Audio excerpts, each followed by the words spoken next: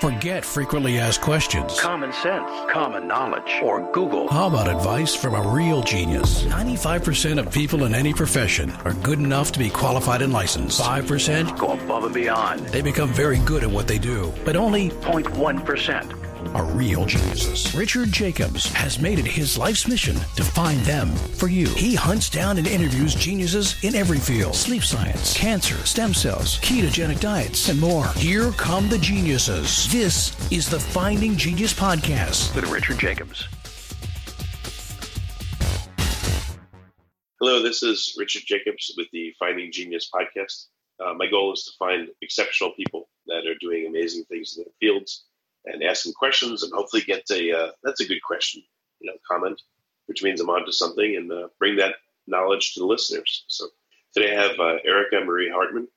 She's an assistant professor of civil and environmental engineering at Northwestern University. And we're going to be talking about her work, which I won't give away. I'll ask her about. So Erica, thanks for coming. Great. Yeah. Thanks for having me. Yeah.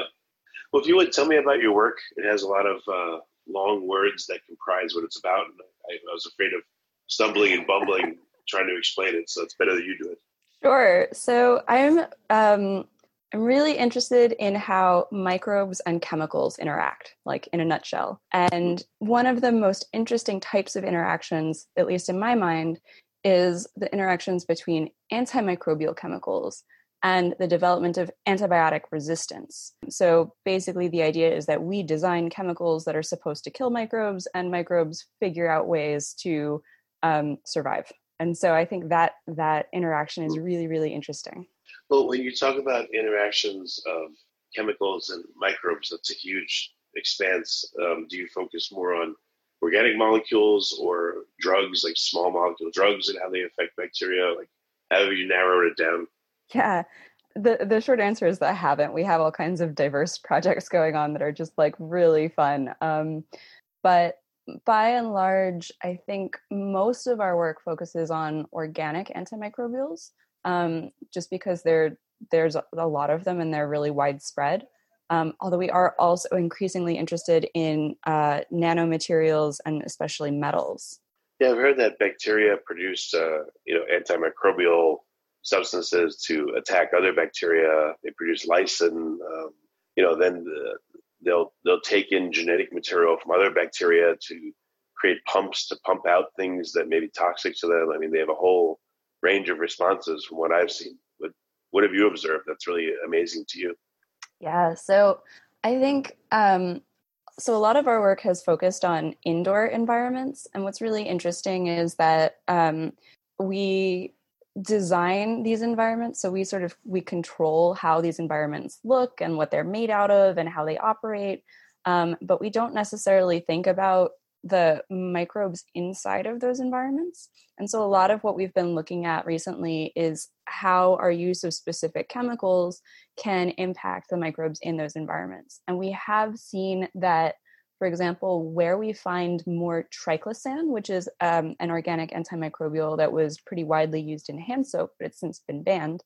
So in indoor environments where we see more triclosan, we see more antibiotic resistance in the microbes in those environments. But what's really interesting is that the resistance that we see doesn't necessarily correspond to triclosan. And so that suggested to us that there's just this sort of general stress response that includes, for example, sharing that genetic material, so like sharing antibiotic resistance, even if it doesn't confer a direct advantage, or maybe we just don't understand the advantage that it confers. So I think there's a lot of opportunity to understand what's happening and then hopefully design and operate buildings in a way that's maybe a little more advantageous for us. What if you look at a particular room or area and you sample the bacteria and you call that its normal microbiome, mm-hmm. and then you clean the room or you put stuff in there, again, it goes through a cleaning cycle or a cycle where people are in it or activity happens. Mm-hmm. And then you sample surfaces and then you look at that new, quote unquote, I'm calling it a microbiome. Yeah. And you see how that changes, and perhaps that would be a good model on what to do or what not to do in certain situations, what to clean with, to open a window or not, how to use a room, etc. Yeah, exactly. That's sort of the key outcome that I would like to be able to sort of share with the world right now is what to clean, how frequently. Because right now a lot of our cleaning is just sort of based on this idea that like all microbes are bad, but that's not true at all. The vast majority of microbes are, if not like good, at least sort of neutral. They don't really impact us. And by cleaning so aggressively and using antimicrobial chemicals, it's possible that we're actually making the situation worse.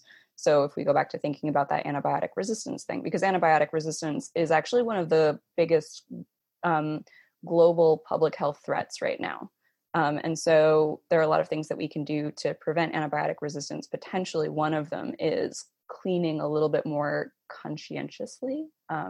And thinking more specifically about what we clean and what we clean with. Well, when you clean, I would think it does like one of two things. One is that it may kill the bacteria that are there that are not harmful, like you said, and allow for harmful ones to come there and take prevalence or precedence, or it could, I guess, threaten or stress the existing bacteria that are there that, again, may not be harmful and cause them to develop resistance and maybe then become pathogenic or then, not be cleanable. Right. Yeah. And so like the fact of the matter is you're never going to get rid of all of the microbes. There are people who try really, really, really hard. And I'm not talking about just like extreme germaphobes. I mean, like NASA works really, really hard to clean all of the microbes off of the stuff it sends into space because they have this planetary protection mandate that like, if we find life on Mars, how will you know that it was on Mars before you got there? Or did you just bring Earth life with you, right? So they go to extraordinary lengths to try to remove microbes. But the answer is you will never get rid of all of the microbes. And so there will always be some microbes left over. And exactly, we should think about how are we selecting for those microbes? So are we selecting for pathogens? Are we selecting for organisms that are more difficult to clean? And basically, if that's the case, why don't we think about what we want to select for? And so thinking about not just trying to get rid of everything, but accepting the fact that we're not going to get rid of everything and thinking about what we want to keep. So are you focusing on bathrooms, let's say, or like what's your focus, and what do we want in a given room? What don't we want? Yeah, so that's a great question. We don't actually have a great answer for that quite yet. We certainly know what pathogens look like, right? There are some classics. The CDC has basically their most wanted list of MRSA and all of those nasty things that we definitely know we don't want to see. But then regarding which microbes we do want to see, the jury's still out. So there's a lot of research showing that like increased microbial diversity can have a protective effect on the inhabitants, especially like very young children. If they're exposed to microbes very early, then they have a like lower chance of developing allergies and asthma later. But we don't really know what that means. Like, is there just something about the, seeing a bunch of different microbes? Is there a specific way that they need to be exposed? Is there a specific point in time? Does it have to happen repeatedly? Are there specific microbes they have to see? Like all of those questions we still don't really have an answer to. Well, you spoke about triclosan and that it was in, hand soap. What was wrong with it? Why was it banned? What was it doing? Yeah, so I think there are like a lot of things that happened with triclosan. Triclosan has many problems associated with it. One of them is that we suspect that it's an endocrine disruptor, so it can like mess with your hormones. And so being exposed to too much of it probably isn't a good thing. It's very closely chemically related to dioxins, which are like super carcinogenic and can cause birth defects. And there's been some work showing that triclosan can turn into a dioxin when it's exposed to heat or light. And so that's an issue, right? We don't want to be exposing ourselves to things that cause cancer. I think that goes without saying. And on the other side, if you look at just soap. Soap is kind of magical. Like it's actually really good at getting rid of bacteria and incidentally also viruses. And as part of practicing proper hand hygiene, if you're washing your hands correctly, you're washing your hands for about 20 seconds. And that's sufficient. That's great, in fact, not just sufficient. That's like fabulous. And you don't need an added antimicrobial in your soap for that to be fabulous.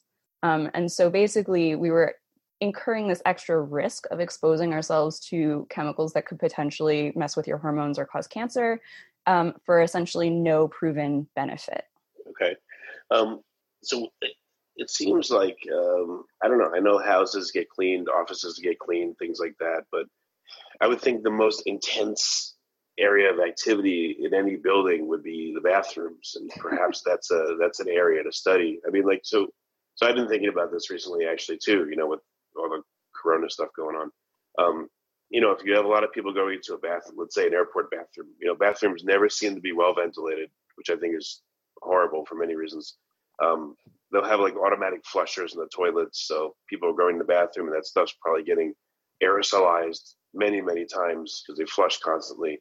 Then you go and use the soap or the hand sanitizer, maybe it's cursory, you just wash or you don't wash, and then you get these air dryers that are blowing stuff all over the place in this unventilated, environment. I would think that, bathrooms, again, especially probably like airport bathrooms, would be I don't know, and they're always being cleaned as well, too. I would think that environment, I mean, God knows what's going on. And that might be an area really rife for studying. Yeah, I think so. There are so many things going on. So intuitively, yes, you would think that like bathrooms are probably an area where you really want to focus on cleaning. And so because we think that, we also clean bathrooms maybe more often, right? So, if you're thinking about the airport, I don't actually know off the top of my head, but I would imagine that the bathrooms get cleaned more often than the seats in the waiting areas, right? And probably that's appropriate, but we don't really have a metric for saying how often those bathrooms should be cleaned and how, other than the sort of aesthetic comfort of, you obviously want it to look clean, which is important. I'm not going to say it's not. The other, like the sort of flip side to that is that every time you clean, you're using some sort of cleaning product and you're exposing both yourself and the microbes to that cleaning product. So in terms of the microbes, that sort of goes back to my concern about we just want to make sure that whatever we're cleaning with, we're doing it properly so that whatever is left behind, because there will be something left behind, is the stuff that we're not concerned about, as opposed to inadvertently enriching for pathogens, for example. So that's number one. Number two is like, I'm sure everyone has had that experience of like going into a public restroom and it's got one of those like air fresheners that, that smell. Yeah, those that, things like, that go, yeah, I hate those things. Yeah, exactly. You're like, should I really be breathing this? Like, is this actually better for me than, smelling gross bathroom smell? Because gross bathroom smell like smells, but it's probably not going to kill me. Whereas I have no idea what's in those air fresheners. Yeah, and I'm not. I'm a little dubious. Yeah, so there are a lot of factors to consider in something that I think most of us are just like, oh, it's cleaning. Like, I don't know. But yeah, there are all of these different factors that we could be thinking about, and I think we should be thinking about. Well, I've read that, especially in hospitals, one of the most problematic areas are the drains, because people will be on medication. They'll wash, or they'll have bodily fluids going into the drains, and in the P traps, that's an environment where you've got bacteria hanging out there, and then you have all these medications mixing with them, and they're all sitting there together, and that's a big source of microbial resistance, because again, it's like a training ground for them when they're hanging out and they're becoming resistant. So the same thing again. I guess I go back to bathrooms again, or in a house. The drains may be the area that, if nothing else, maybe they need to have bleach poured down them. I don't know. Yeah, and that sort of goes back to the sort of intuitive, you think like, oh, the bathroom is gross, we should clean it. I would sooner eat off the bathroom floor than eat something out of my kitchen sink. Like, because I know the bathroom floor gets cleaned. The kitchen sink, like, ugh, especially anything that gets close to the drain, anytime I have to take that drain trap out and clean it, like, oh, it's gross. It's, yeah. So Well, have you sampled it to see what's in there? I mean, as a scientist now, you have a, you can do that kind of stuff and see what happens. yeah, so I haven't sampled my kitchen drain. I think my partner would get a little uneasy about that. Ignorance is bliss. Hmm.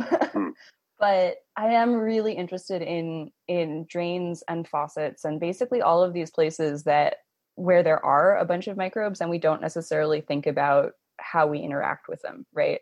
And so I, intuitively, just the way you did, would say like, oh, drains are probably terrible.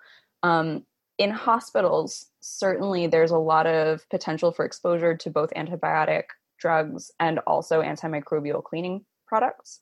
And so we would expect a lot of antibiotic resistance basically in the hospital environment to begin with, and then especially in those drains where there are conditions that are favorable to, bacterial growth and survival. Whether that's the case, like it might be that there are gajillions of microbes in your kitchen drain right now, but none of them are going to make you sick. And so it's probably fine. There's just this quick factor of like knowing that they're there. Well, so what are you hoping to elucidate? The roles of the bacteria that are there naturally in places like drains? Or, I mean, what are you trying to figure out? What would be a practical end goal for your research? Yeah. So to me, the most important thing is to be able to say, this cleaning product will have this impact on the microbial community. And so in this situation, it's appropriate, or in this situation, it's not. So for example, there are cleaning products that are maybe super, super effective at getting rid of microbes, but they might have some dangerous like chemical exposures.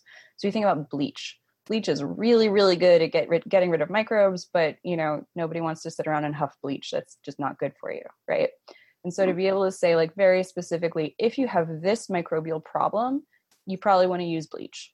If you have this microbial problem, maybe you can use just, soap and water, that kind of thing. And then when we have specific antimicrobials, so like triclosan, for example, is very, very effective at dealing with MRSA. So then you might say, if you have in a hospital an issue with MRSA, this is how you should use triclosan to clear your issue and then minimize the risk of enriching for other antibiotic resistant organisms. Okay, so what's needed for you to make a determination of, again, what we should do and what we shouldn't do in a particular environment? Like, what kind of interactions do you think are really common between bacteria and other substances, and which ones need study? Yeah, I think so. There are a lot of technical challenges that we need to overcome, like in order to be able to do this research. So the whole field of indoor microbiology. Okay, I guess indoor microbiology is very old in the sense that, people have been growing mold indoors like forever. And we're able to see that. But our use of molecular microbiology tools to actually be able to classify and understand the function of microbes indoors is very new. And actually, one thing that we still struggle with using those tools is trying to figure out what in the built environment is actually alive, right? Which seems like it should be a pretty straightforward question to answer, but it turns out to be technically quite challenging because a lot of the tools that we use are based on detection of DNA, and it's possible to detect DNA from things that are dead or have been dead for a very long time. So if you think about woolly mammoth fossils that they're sequencing DNA from, right? We can definitely sequence that DNA, but those woolly mammoths are not alive, right? The same thing is true of microbes in the built environment. There are a lot of potentially like long dead signals that we're still picking up. So being able to answer that question will then help us understand, if I apply this chemical, who is even there to react? We can say who's there right now, but of the of the microbes that we detect right now, which ones of those are alive and then have the potential to react with the chemical? So that's one of the technical challenges that we're addressing. A second problem, which I think is maybe a little more, I don't know if this is like philosophical or societal or whatever, I think is just understanding which chemicals are where. So we've been talking a lot about cleaning products. Cleaning products, you have a label, what's in it, what the active ingredient is, whether that's, bleach or hydrogen peroxide or triclosan or whatever. But there are a lot of products that we actually use indoors that contain antimicrobials, but they aren't really labeled. So, for example, a lot of paints, like the paint that you would use to paint your wall, contain an antimicrobial to prevent the growth of mold while the paint is in the can. And we don't really understand then what happens to that antimicrobial once the paint is on the wall. Does it stay in the wall? When the paint chips off the wall, does that then have the potential for exposure? Or does it like slowly off gas out of the paint?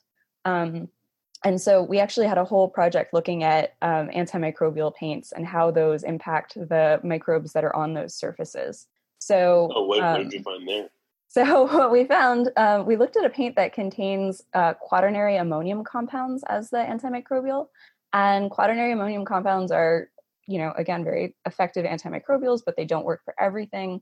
They specifically don't work for spore-forming organisms. And what we found is that our microbial communities that were exposed to those paints were then enriched for spore-forming organisms, which might not in and of itself be a bad thing. It's just a really important thing to think about. So, for example, if we go back to talking about healthcare acquired infections and the, bad microbes in hospitals, a really big problem is Clostridium difficile, C. diff, and that is a spore-forming organism. So, obviously, we don't want to be enriching for that in that particular environment. So it goes back to saying, it's not that like all chemicals are bad, and it's not that all microbes are bad. It's understanding which combinations of chemicals and microbes will be most effective for creating healthy indoor environments. What about, I know a lot of bacteria form biofilms. Are there chemicals that prevent the formation of biofilms or encourage them, or encourage the spore state versus the active state? Yeah, so that's another great question that we have thought about. So certainly in your sink drain, definitely biofilm, no argument. You can shine a flashlight in there and see it. But there's some other contexts where I think maybe it's less obvious if microbes are in biofilms or not. And certainly biofilm formation is a general stress response. So if we think about like, how are we stressing bacteria out, and is that making them form biofilms? That is a really important way of thinking about the problem. Whether there are specific chemicals that promote or inhibit biofilm formation, I think at the level of like cleaning and maintaining indoor environments, I'm not sure we have that information yet. Are biofilms, do you think they are in reaction to stress, or are they a preferential state? I would think, a biofilm, I guess, would give like a communal abilities to bacteria. So maybe it's just a preferential state, depending on where they're at. Yeah. So I think like naturally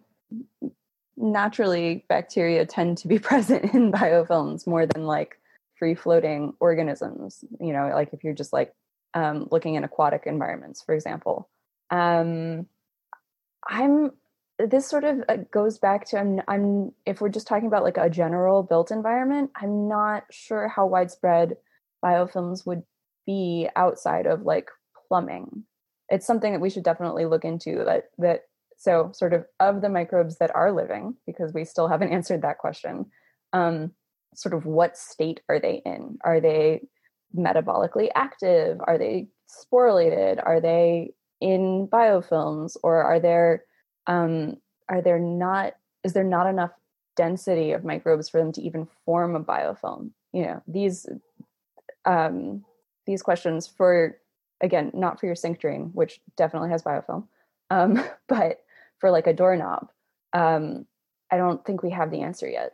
Well, it seems like the surface properties would let you know if their biofilms can be formed, how big, do they need to be a series of small aggregates of biofilms, or is the surface smooth enough where you can have a big one? I guess as part of this, when you analyze any interaction, you want to look at, I guess, use light microscopy if you can see things are alive or not, and then also look at again the surface chemistry of it and the roughness to see what will happen as well. Yeah, absolutely. So we did some really fun imaging on, for example, that paint study that I was talking about, to look at the surface characteristics, because exactly like something that we may perceive as being smooth, the microbes could perceive as being like full of chasms, right? Because they're tiny and they experience surfaces differently than we might. I would love to be able to just like take a doorknob and stick it under a microscope, but I haven't figured out how to do that yet. And so then a lot of what we do is we try to like collect samples in a way that's like as non-disruptive as possible. But every time you like, if you were to swab a doorknob and then look at the microbes that you collect on the swab, that's not going to be exactly what was on the doorknob to begin with, right?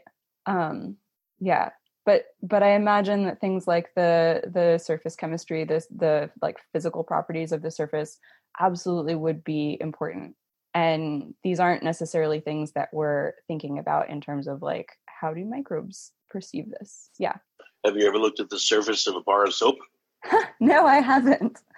Oh man, that I'm sure needs to be looked at, because what if that's a place where, I mean, from what I've read, the surface of soap itself has again, soap is very antimicrobial, and I mean, I've heard that people can reuse, let's say, a bar of soap, and there really won't be much microbial transfer. There's very little that can live on its surface, so that should probably be looked at. Yeah, so I think because the soap, basically, because what soap is, it ends up like dissolving the bacterial membranes. That's sort of how it works. So I imagine it would be very, very difficult for microbes to live on those types of surfaces. But you're also not going to like build your entire building out of soap. Well, actually, I thought, is there a version of dry soap? Could you make a coating for a doorknob or a light switch out of some kind of dry soap, so that still would have those properties, but wouldn't, maybe the oils in your finger are just enough to activate the soap and to keep it killing, but many people could touch a certain surface and it wouldn't have to be cleaned. Yeah, so I see two issues with that. The first is that maybe we don't want to kill all the microbes, right? Like going back to what I had said before, not all microbes are bad. Some of them are very good, and it may actually be really important for us to have these exposures in order to maintain healthy immune systems. So we might not want to try to kill everything all the time. And then the second thing specifically about surface coatings. So this, again, is sort of the idea behind making all of these antimicrobial products. So instead of cleaning, let's just embed the antimicrobial in the surface, and then we won't have to clean so often. But anytime, if you were to have like a very thin layer of dust settle on that, or a layer of oil, for example, like from your skin, you're blocking the interaction between the surface and the microbes. And so your embedded antimicrobial is no longer effective. So there are some really interesting like new technologies in this space that have to do with like nano fabrication and like manipulating the surface properties of all of these various surfaces. But I think at the end of the day, we're always going to have to do a little bit of like going in and actual cleaning. You're never going to quite get all the way out of it. Well, again, in your home, you may want to have interactions with bacteria, but if you're in a commercial space, where people are coming and going and no one's really living there, you could assume the people that come there, they're getting plenty of bacterial exposure in their homes, right or wrong, however they clean them or don't clean them. So that's not your problem. But for this commercial space, if 500 people are, let's say, grabbing a handle a day to open a door, maybe then it does make sense to have a surface that bacteria can't grow on, like you said, or my weird idea of like a dry soap coating or something on a knob so that it does keep it free of bacteria. Yeah, in some areas, I'm sure that's like if we think about in hospitals or clean rooms for like I mentioned, NASA, or, people who are making, the things that are going into space, or other things that have to be kept super clean. Yep. That I think those would be high priority areas. I think general public spaces, there's nothing that I've seen that lead me to believe that having these antimicrobial surfaces in, like, I don't know, your local shopping mall would have that big of an impact on public health. Yeah, do you think it would have much of an impact or no? I would be more concerned about inadvertently enriching for antimicrobial resistance than I think there would be a benefit to controlling the spread of infectious disease. I don't have any data to back that up, but that's sort of my impression. Well, I can see, if you're going to be at work 8 hours a day, that's probably a place to really carefully consider what you're doing or not doing, because you're there all day. And then also at home, if you're going to be at home, is at least sleeping, at least your bedroom. That may be a very important place, or again, in your home. But if you do work at home, if people aren't working at home, like nowadays, that's probably the predominant environments that they're in for long periods of time. For sure. But so, for example, let's say you are in a certain space.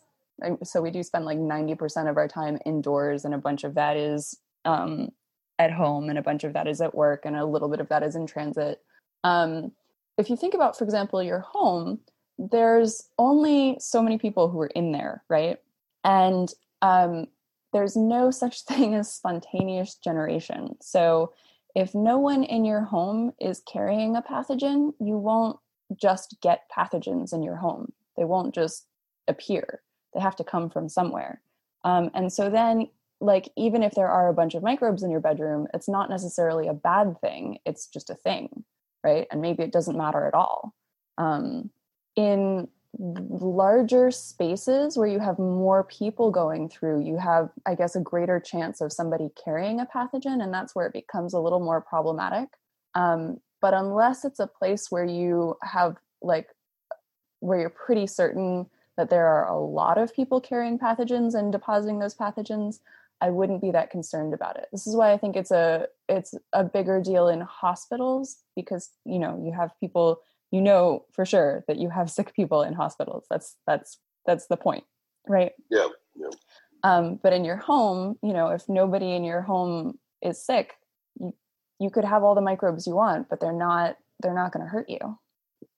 But we have dogs who bring in all kinds of microbes. I'm sure good ones. I'm happy they do. We pet them, and I've read that when you have animals in the home, it's actually good for you. It exposes you to more microbes because they go outside and hang out, and, eat things and all that. And you also tend to share them more amongst the people in your home because you live with them. But also, I pet the dog, they pet the dog, and right? So it helps too. Yeah. So I mentioned that there's the protective effect of microbial diversity that has definitely been shown with dogs, and that households with dogs have higher microbial diversity, and also children who grow up in households with dogs have a decreased incidence of allergies and asthma. That's also been shown with farming communities, but only for farms that raise livestock.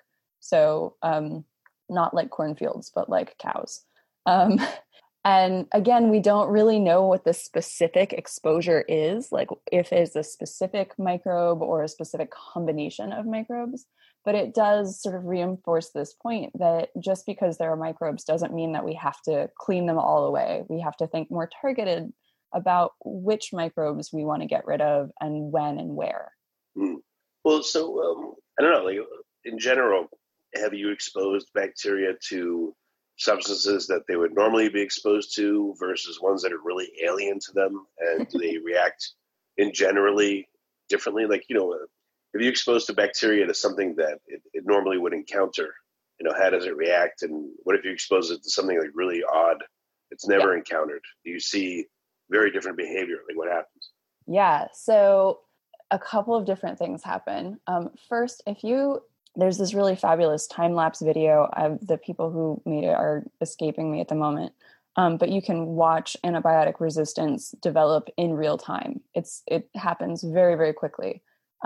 So the answer is, if you expose microbes to things that they've never seen before, they may not know what to do with it initially, but they certainly will figure it out eventually.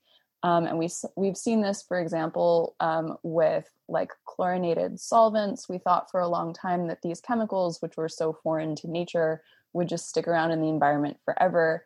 But lo and behold, maybe it took decades, but finally some microbes figured out how to eat those chemicals.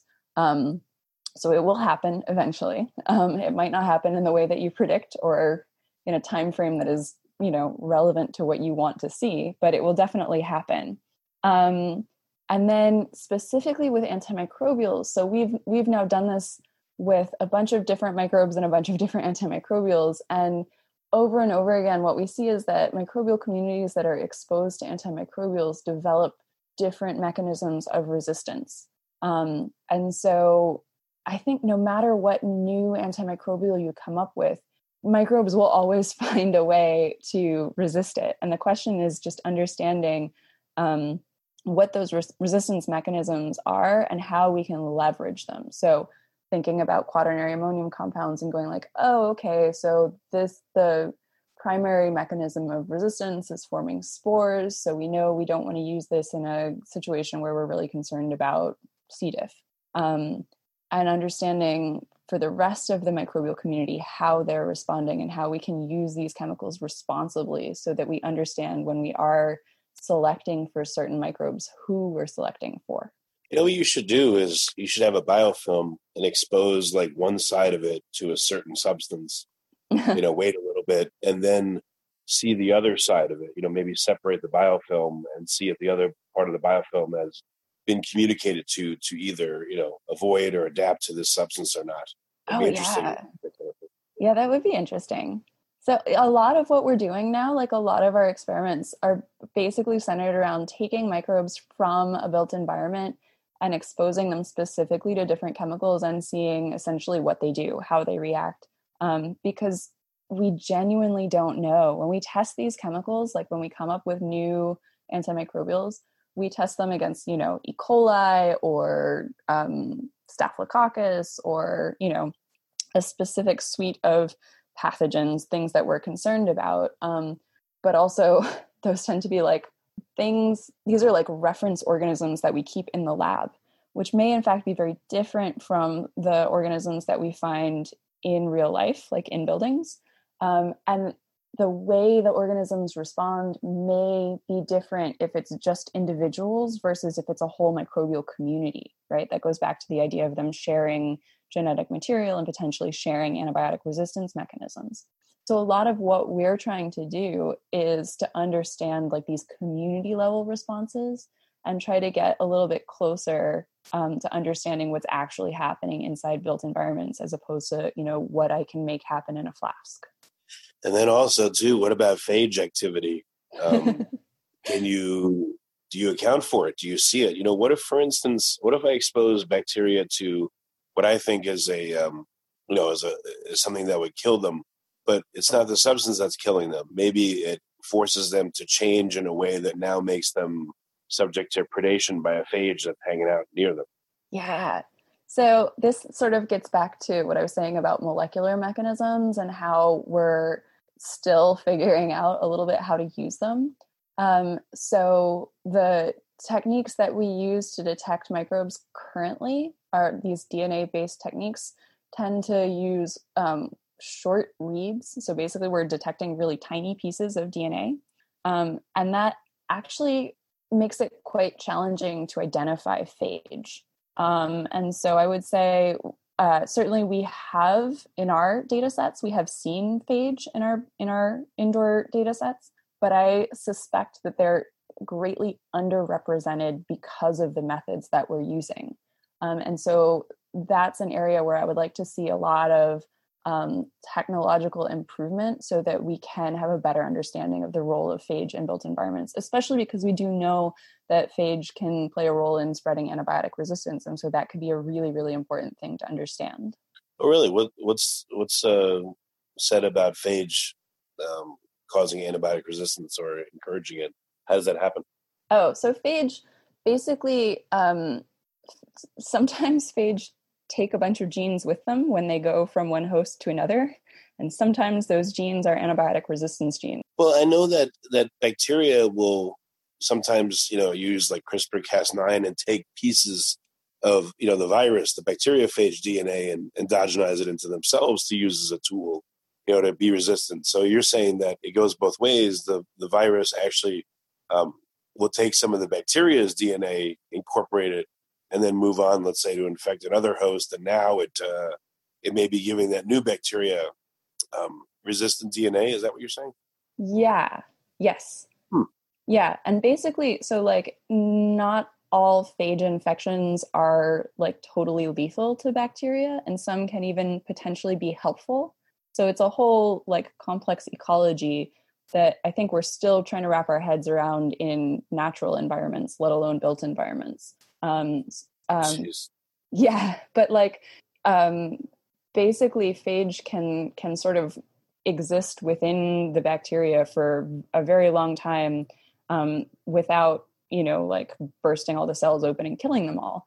And in that process, they can bring in new genetic material that may actually confer an advantage to the host. So it's not like a phage infection is always a bad thing for the bacteria, which is why like understanding that ecology is complicated. And also it makes it complicated to understand microbial communities because, again, the way that we are observing these communities, we're looking at short pieces of DNA. And so it can be very tricky to understand if a short piece of DNA came from, organism 1 or organism 2, if both of these organisms are potentially containing the same, are infected by the same phage. Yeah, it's crazy. Yeah.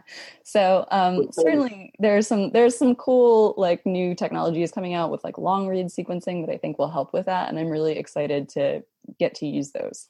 Yeah, that's what I was going to ask you. Are you doing like whole genome sequencing, or are you just doing like, parts of it? And therefore you may be missing out on other strains that are there and, what's there or not there, what's dead or alive, et cetera. Yeah, exactly. So one of the approaches that we take that I'm really excited about is doing both metagenomics. So that's where we're DNA sequencing directly from the environment, and culture enrichment and whole genome sequencing.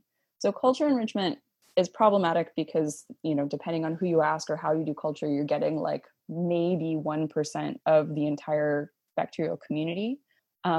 But the things that you can enrich, you essentially have an infinite supply of. And so it's very easy then to do all kinds of different things like whole genome sequencing or, exposing bacteria to different conditions, things like that. And I think combining these two techniques where we're looking directly at what's happening in the environment with the metagenomics, and then also with the culture enrichment, looking at whole genome sequences and phenotypes, so phenotypes being like how the bacteria are actually behaving, we have a much better understanding of what's alive, whether it's got phage, what particular phenotypes it can adopt, if it actually can form biofilms, if it actually can form spores. And so I'm really excited about combining both the very, very old culture techniques and the very, very new molecular biology techniques. Yeah, and I guess maybe you could do fluorescent tagging, so you could see things maybe with regular microscopy that you couldn't see otherwise, to see if things are alive and moving and grooving. And, Yeah, and understanding microbe-microbe interactions especially, right? So you mentioned fluorescent tagging, then you can look at, for example, 2 different species and see, do they co-localize? Are they in the same place? If they're forming a biofilm together, does that biofilm have a structure, or are they just sort of mixed together? But again, all of those are predicated on being able to grow the microbes in culture. Sheesh. Well, you got a lot of work to do, but it's interesting work. Thank you. Yeah, I have a lot of fun with it.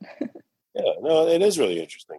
So what's the best way for people to learn more about what you're doing? And, maybe you have some cool images they could see, or, how do they find out more? Let's see. So I'm on social media at Erica M. Hartmann with 2 N's, on Twitter and Instagram. So that's a pretty good way to follow me. And we also have a website through Northwestern. Maybe I can send you a link to that. It doesn't have a very nice URL. Okay. Yeah.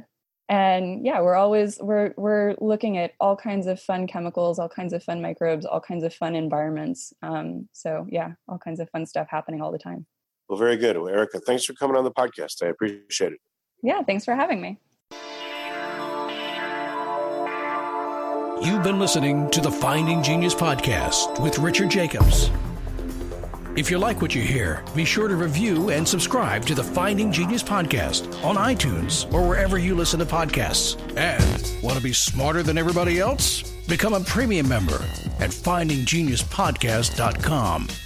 This podcast is for information only. No advice of any kind is being given.